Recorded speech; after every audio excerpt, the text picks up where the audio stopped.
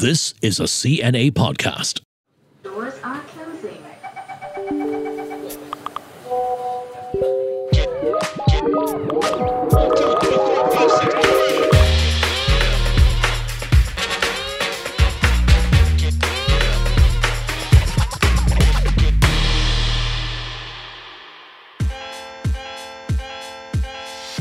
Hello everyone and welcome back to Work It. I have a disclaimer to make right off the bat. I'm a fan of our guest today, especially his posts online and his excellent speeches. What's interesting is I actually share the same name as him. Adrian Tan is a name familiar to many. He is the Law Society President and partner at TSMP Law Corporation. But many of you may remember him as the author of the Teenage Textbook as well as the Teenage Workbook, Which, at the risk of revealing my age, I read and I loved, as did many generations of 18-year-olds. Adrian has been in the news again recently, and this time for more sobering reasons. He revealed he had cancer and has said he will continue working through his treatment. So we want to get his views on a few things: quiet quitting, leadership, and life lessons. What he would do if he were really king of Singapore. Thanks, Adrian Tan, lawyer, for joining us on the pod today. Oh, I'm very excited, Crispina, and I'm also excited to be with your co-host. I forgot his name. It's not a familiar name. You're right. This is the first time, Crispina. Your co-host is Adrian Tan. Your guest is Adrian Tan. Yes, and I want to say, it's on very behalf special. of all Adrians everywhere, every Adrian is a good Adrian. Okay, I believe you. Because the two Adrians I know now, they are good Adrians. Okay, let me start. So first, I wanted to ask you how you're doing, because you've been in the news recently. We know that you were named president of the Law Society in January, and then in March, you got your diagnosis. So in a space of just 2 months, your entire world must have kind of changed. So this is a thing about life, work, and about planning. Last year, I was working like a dog. I was barely sleeping. And I said, well, in 2022, I'm going to do even more. I plan to become president of Law Society of Singapore. I've got so many plans, and I'm going to sleep only 2 hours a night because I'm going to be working as a lawyer and as president of the Law Society. Wow, 2 hours a night, was that what you were averaging? That was my plan for this year, 2022. And then I decided, okay, we'll go for it. In January and February, I just went at 100 miles an hour. And then I felt, oh, I'm really feeling very down. I'm feeling very exhausted. I went to see the doctor. The doctor says, well, guess what? You have cancer. And it's not a regular NTUC fair price type cancer. Okay. It's a very rare cancer that, very exclusive lah. So I don't know whether to feel happy or sad. He said that I need to get chemotherapy. And he said I needed two things, which is to rest a lot and not to have stress. Now, in my life, it's the opposite. Yeah. I hardly rest and I have stress all the time. So I wasn't sure how I was going to manage. All my friends, very nice to me, they gave me this advice: drop everything. Do your bucket list. Because they're my friends, I listen to them and think, okay, let me do my bucket list. I realized, to my horror, I don't have a bucket list. What I was doing as a lawyer was my bucket list. Wow, okay. As president of Law Society was my bucket list. So I didn't have an urge to see the Sahara Desert or to go scuba diving. I just wanted to keep doing what I was doing. And my friends all said, look, you have to stop working. This is a time where you got to relax, enjoy, and chill. And again, I tried that for about 6 to 12 hours. 6 to 12. And then I gave up because That's like really short-ish. I know it wasn't a great experiment, but I can't sit around for 6 to 12 hours and do nothing. And that got me to my identity. And I believe each of us has an identity. And my identity is to do stuff and to speak up and to meet people. And I can't change that identity. And I think that's the first error that people make. Sometimes they read books, they listen to podcasts, and they think, this is how I need to change. And before we even think about changing, we have to figure out what's the essence of us, what's our identity, what makes us us.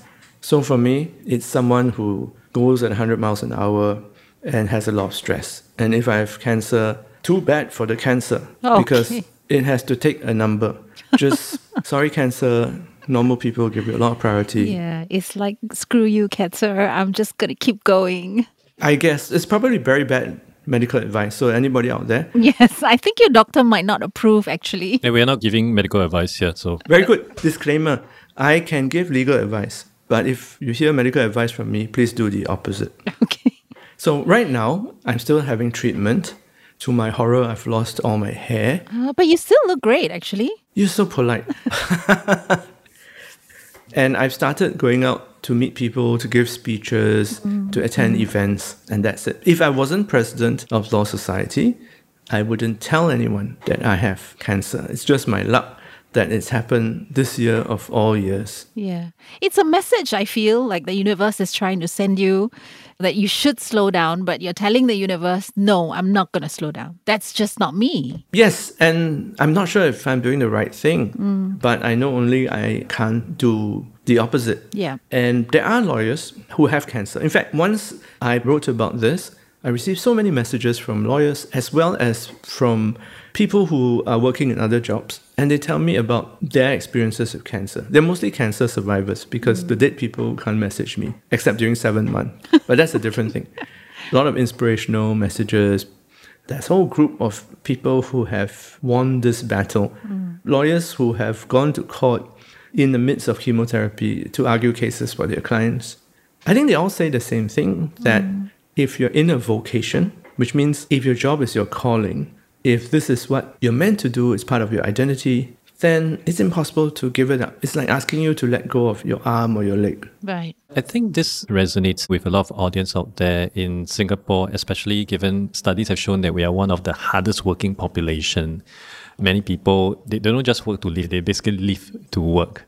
I've even seen a very funny meme about how European would set their out of office message. It will be something like, oh, I'm going away for a 3-month cruise, we'll be back in September, we'll reply to your email then, versus how an Asian or maybe a Singaporean will put it, oh, I'm in intensive care unit but reachable by handphone. I love it. So does it have to come down to something so serious before we really confront our attitudes and culture to work? And also, why do you think we are all seem to be so type A personality trying to chase whatever next dragon in front of us? Well, you can call it a type A personality. I call it a type S personality, S for Singaporean. We have this history. We came here to work.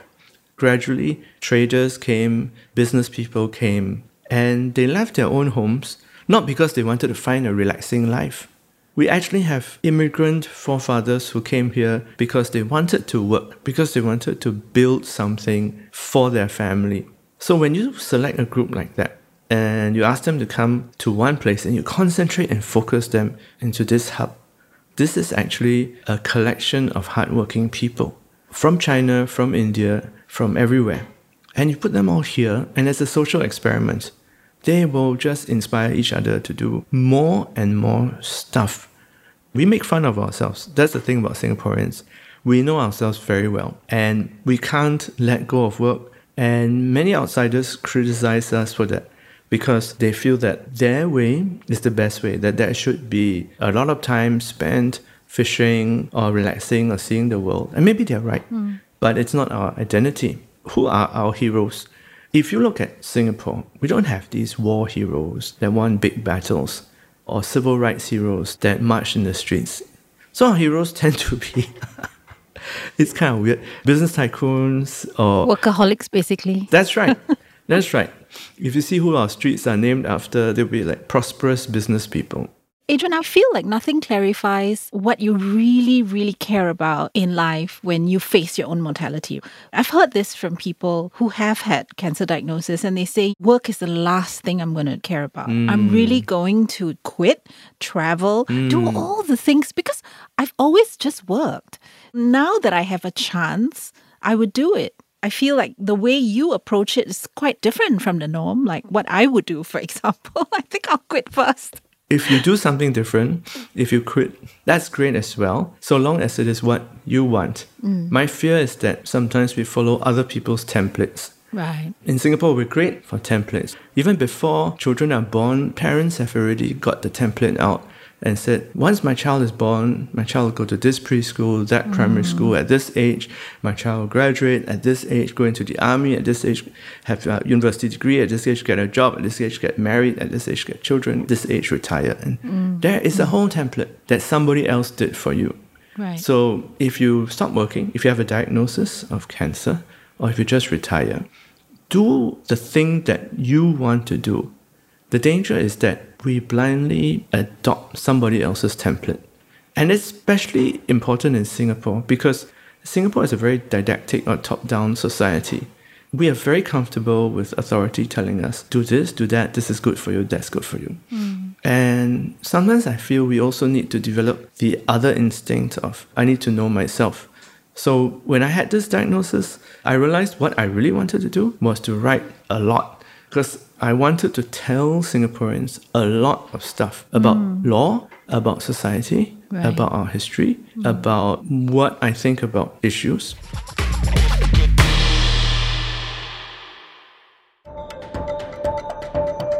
Hi, I'm Stephen Chia, and I host the new season of our podcast, Heart of the Matter. Join me in getting right to the heart of the headlines as we speak with experts and newsmakers to delve deep into the most talked about news developments. Look out for our episodes wherever you get your podcasts.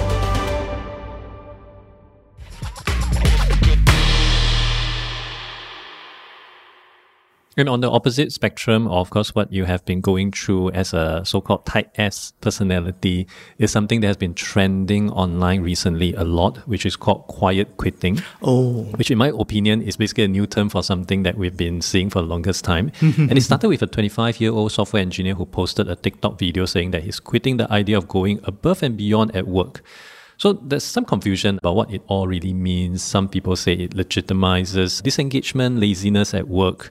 Obviously, you're not someone who does the bare minimum. What is your take on this aspect? We must stay true to our identity. The person who is quiet quitting is actually saying that this job is not his life, it's not his vocation, it's not his calling. And I can totally relate to that. If I was in a dead-end job, something which does not inspire me, I would quiet quit too, or I would noisy quit. The point really is that I wouldn't like it. So if people are saying they are doing the minimum, what I'm hearing is that they're saying they are not a good fit for their job. Right. And they need to find a better fit. I would recommend that if people feel like quiet quitting, then they must listen to their bodies, listen to their soul, and say, okay, I obviously don't like this. So what am I here for? Some common answers will be, I'm here to pay the mortgage because I want financial security. Yep. I want to provide for my family, and that's my goal. In that case, that's fine. That's perfectly legitimate. You are just trading your time for financial security for your family. And that's quite a selfless and noble thing. In Asia, we prize that. What I don't like is people who are not interested to find their real passion. Right. They feel that this is life. The man pays me, so I got to sit here and watch the clock. And the moment it's 5, I'm not going to answer my emails. I think that's a waste of a person's life. I was just going to follow up and ask you, I'm sure in your career you have worked with people like that who just only do the bare minimum, or if you ask them, hey, can you help me with this? And then they'll be like, no, it's already 5:30, I got to go. And then, or they switch off their phones over the weekend. Does it annoy you? Or do you just accept it as, hey, that's who he is? Yes, I have indeed met such people.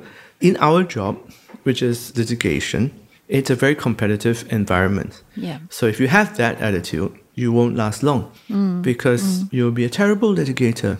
People will see you as doing the minimum, which means that they can outfight you, they can outlast you, they can win by not being smarter, but just working harder. Actually, working hard is not rocket science. And if people don't even want to do that, then I think they will be taken advantage of. The person who is quiet quitting may think, I'm taking advantage of my boss. I'm just doing the bare minimum. But in fact, maybe your boss is taking advantage of you because your boss knows, okay, this person is a robot. I just pay this amount and this person will produce this. It may not be great, but this person is not ambitious. I don't have to worry about that. Other people will compete and rise above this person. Is that what we want? I don't get that at all. So in other words, it's quite obvious if you are a quiet quitter in that negative way rather than somebody who just feels like their workload is too much and they will only do this much. There's a difference and it's a discernible difference. You can tell. Exactly. If your workload is too much, the first thing you have to do is you have to tell your boss, because that's your responsibility to yourself. Yeah. You have to speak up for yourself and say, boss, this is just too much. And the danger is that you give me so much stuff, I'm going to drop the ball on something, because no Right. human being can do all this. Right. If I drop the ball, that's a problem for you. So why don't you fix it? And if your boss doesn't fix it, then you fix it by looking to leave and go elsewhere. Because right. it's a great job market right now. I'm hearing that there are employers looking for talent, and it's quite hard to find talent, not just in the legal industry, but generally all employers are saying, well, young people nowadays, we need to really entice them to come and do this. We need to give them flexible hours, more pay, more recognition. We've never had this in Singapore, as far as I can remember. Right. So for young people right now, if you're in a dead-end job, it's your fault. Because there's so many opportunities out there. Dude, just look. And if you don't want to look, that's on you. Yeah. So the message to our audience out there, if you want to quit, don't quiet quit, just quit. That's right. Yes. Because as Adrian, our guest here, has mentioned, it is really a fantastic employees market right now. Of course, having said that, for people who may find something that they really enjoy and really aspire to get into, would it also then lead into a situation where it's something that you have experienced over the past few years, which is again going all out 100 kilometers per hour? It seems like trying to strike the balance in between appears to be very, very challenging. With the benefit of hindsight, what else do you think people can take note of when it comes to approaching work? Do they have to really overcompensate or undercompensate? Is there a middle ground, or is there something else that is missing here? So what I learned is that there isn't a universal formula. We have to find our own balance. Maybe it's not even in terms of hours spent. It's probably in terms of mind share. How much mind share do you devote to your professional life? How much mind share do you devote to your family? And how much mind share do you devote to yourself? So a lot of times people think, if I don't work, then I have a chance to live my life. That's the origin of the work-life balance. But I don't think it's that simple. The hours that you spend not working, what do you really do? Do you spend all the time watching Netflix? Do you spend the time, for example, exercising or investing in your health? Or do you spend all your time with your family? I suspect that if we look at our lives, certainly my own life, when I'm not working, sometimes I'm not doing anything. And I'm not doing anything, not in a healthy way, but I'm just not doing anything. So oddly enough, the time I spent at work is probably the most constructive and productive part of my life. Right. And you're right, Crispina, when you say having cancer sort of clarifies. Because it makes me think, okay, let's say I die tomorrow. And this used to be a frivolous sort of thought experiment. Let's say I die tomorrow. But now it's becoming not a thought experiment anymore. It could be a bit more real. Let's say I die soon. Am I going to treasure all the time I spend watching Netflix? To an extent. Maybe all the time I spend playing computer games or eating. But you know and I know that's not going to matter, right? We're going to think about our relationships, the time we spend with our loved ones, the time we spend helping people, achieving something, and leaving something behind.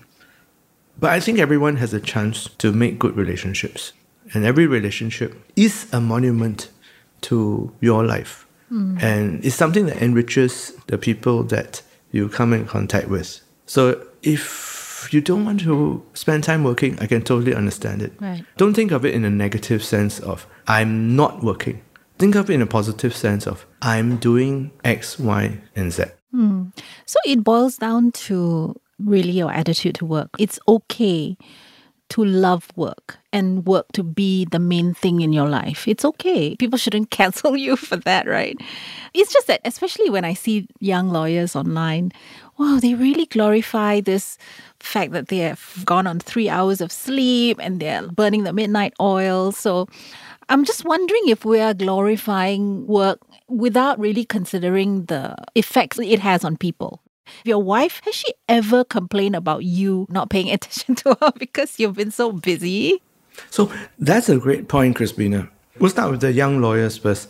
And generally young people saying, I worked very hard, I hardly slept, and I was all out doing something.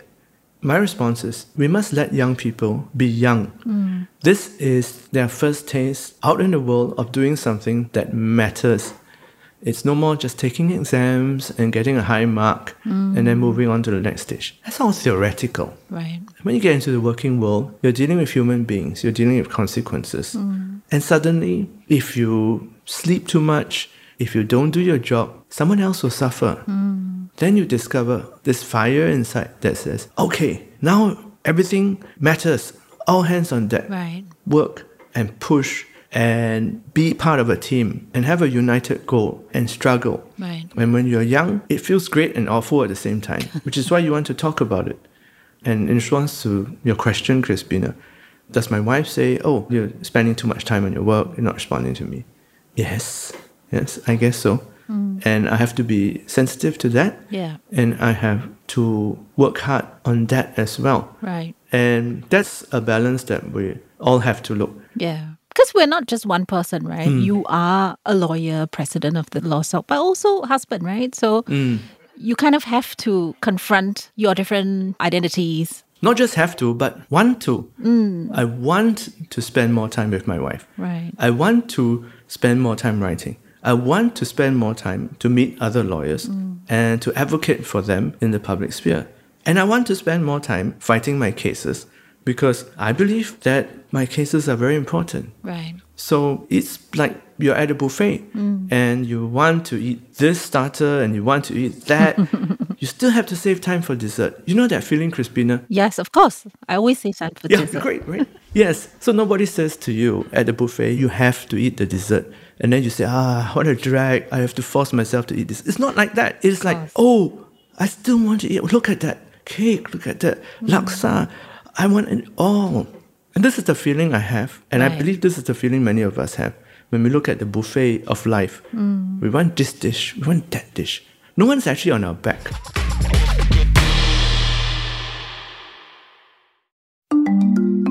Hi, my name is Julie Yu, and I'm the host of the new season of the Climate Conversations. From chefs to scientists, join me as we get personal with the people driving change in sustainability. Look out for our episodes wherever you get your podcasts.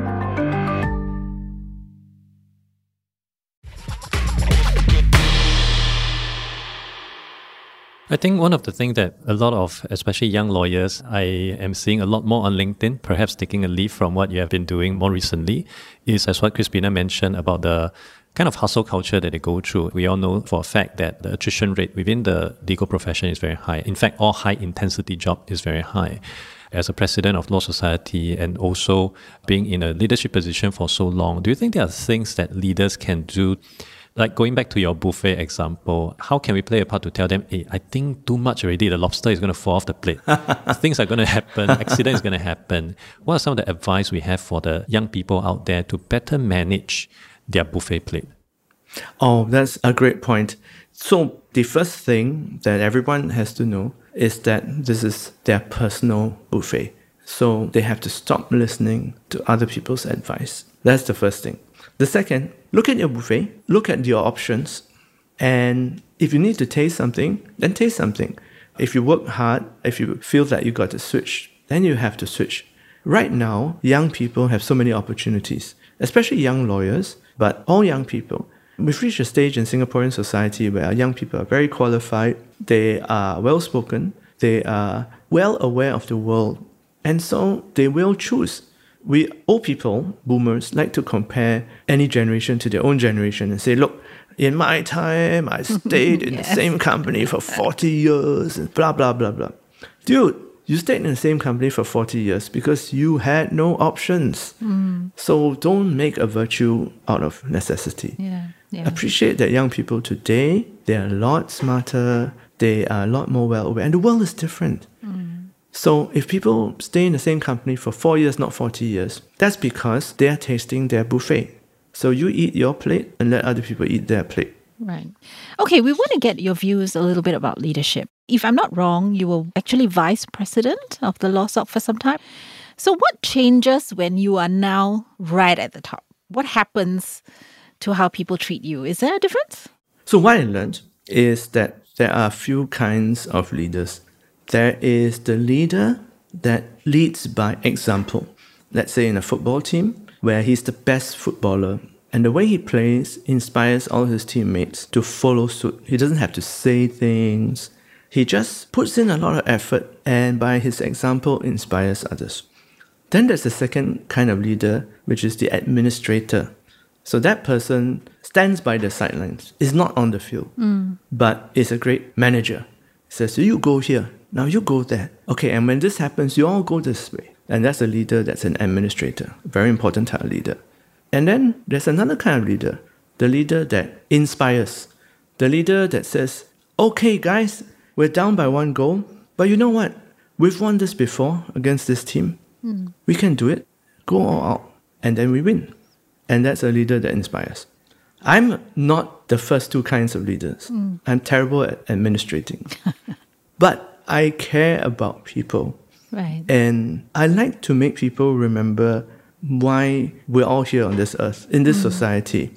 When I became president, I said I want lawyers to be social influencers, not to sell makeup or handbags, but to sell the law, Right. to help society understand why law is important, why every part of our life is touched by the law, and what it is that lawyers do. So I began writing about legal issues like 377A, like having cats in HDB flats, to show that law touches all of us. Right. And then I began writing about lawyers who do pro bono work. That means volunteer work for people who are needy, who can't afford lawyers. Right. And I tell their stories to show how injustice is overturned, how lives are changed by lawyers who are selfless. That's my main role, to be the lawyer who is an influencer. Right. Are you seeing the kind of effect that you're driving towards? I love it. I'm seeing that effect, Adrian, and I'm not going to take any credit for it. I'm just one of the large crowd of lawyers who are now finding their voice in Singapore and coming forward to educate, to question, and to discuss. So if we have important social issues, there's always a legal dimension. We must have a legal perspective. Coming back a little bit to leadership, you must have worked under several leaders. Whenever we look at Adam Grant or Ray Dalio, you get a pithy tweet about what makes a good leader, like put people first, be open, be present, etc. My thinking is that we have to be realistic. Not everybody's perfect. Some are okay, some leaders are good, maybe not great, good enough. What did you learn from the leaders you worked for? Yes, that's a question that I ask myself even today. I think the first thing a leader has to do is to be authentic. That means the leader has to know himself or herself what the personality is. There are many leaders who fake it, who try and copy other people.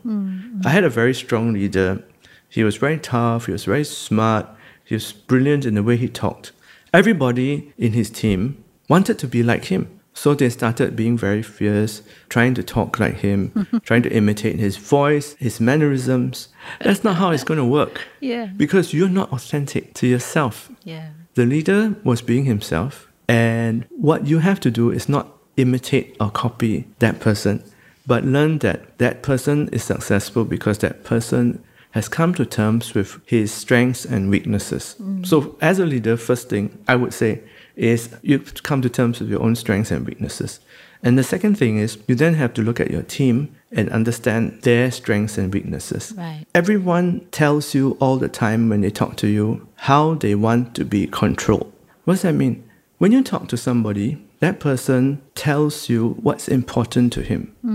And that person tells you what he wants from you. If only you would listen. And if you listen, you can take that information and you can use it for the benefit of the relationship.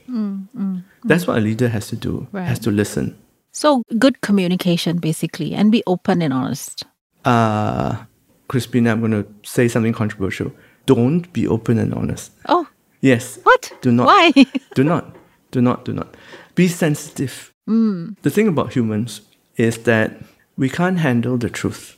If we're dealing with our strengths and people tell us, you're so good in this, you're so good in that, I love to hear it. Oh, so nice. Please tell me more. But if people tell me my weaknesses in a blunt and unvarnished way, in an honest way, I'm going to fight back. I'm going to be very resistant.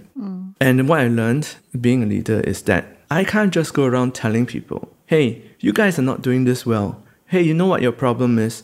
They will never listen to me. Right. Of course, you may say, your tone is not nice. Right. Maybe if you have a sweet tone, they'll listen to you. Not really. No, human beings are not that dumb.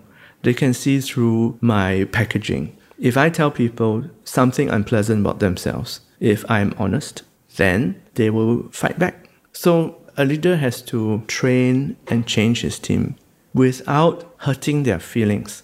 And that's the toughest part. So you got to know yourself. Right. You got to know your team. And you got to mold them and change them without hurting their feelings. With kindness, not with cruelty. Exactly. Okay. Before we let you go today, we would like to anoint you King of Singapore. Ooh. What are some of the work-related degrees will you pass today? Well, the first thing is that we should have 4-day week. What? So when I started working, we worked on Saturdays as well. And sometimes I wonder, why do we have a 7-day week? Why do we have that magic number? There's no reason. I think people like to work whenever they work, and they should stop after a while. A 4-day work week, that would be number one. Number two is, if people are sick, they should just call in sick. They don't need an MC. Yay. I know, it's weird. We trust our employees to operate very expensive equipment to make tough decisions. But when they call in sick, we say, hey, can you go to the clinic downstairs and get an MC? Yes. Come on, dude. This is the 21st century. Right. We have to start trusting people more. Those are the two key decrees. And of course, cats to be allowed in HDB flats. Okay, yes. I'm assuming you are a cat owner. No, I don't have a cat. Oh? I just feel it's a very unfair law. It irks me that dogs are allowed in HDB flats, but not cats. Yeah. There's a whole program I can do on why that's racially problematic and culturally problematic. Not to mention, there are similarities between that and 377A. Oh my God, that sounds so fun. Cat That will be discrimination. in part 2 of our conversation with you, Yes, which is coming cats very and soon. gays. Ah, oh my God. Thank you so much. We hope you enjoyed our chat with the ever-amazing Adrian Tan, writer, lawyer, leader, husband, and true king of people's hearts. If this is your first episode of Work It, we would like to suggest to you to check out our previous episodes on toxic colleagues, the tension around hybrid working, and tackling burnout. The team behind this podcast comprises of the hardworking crew of Joanne Chan, Jacqueline Chan, and Daniel Lee. I'm Crispina Robert. And I'm Adrian Tan, the HR guy.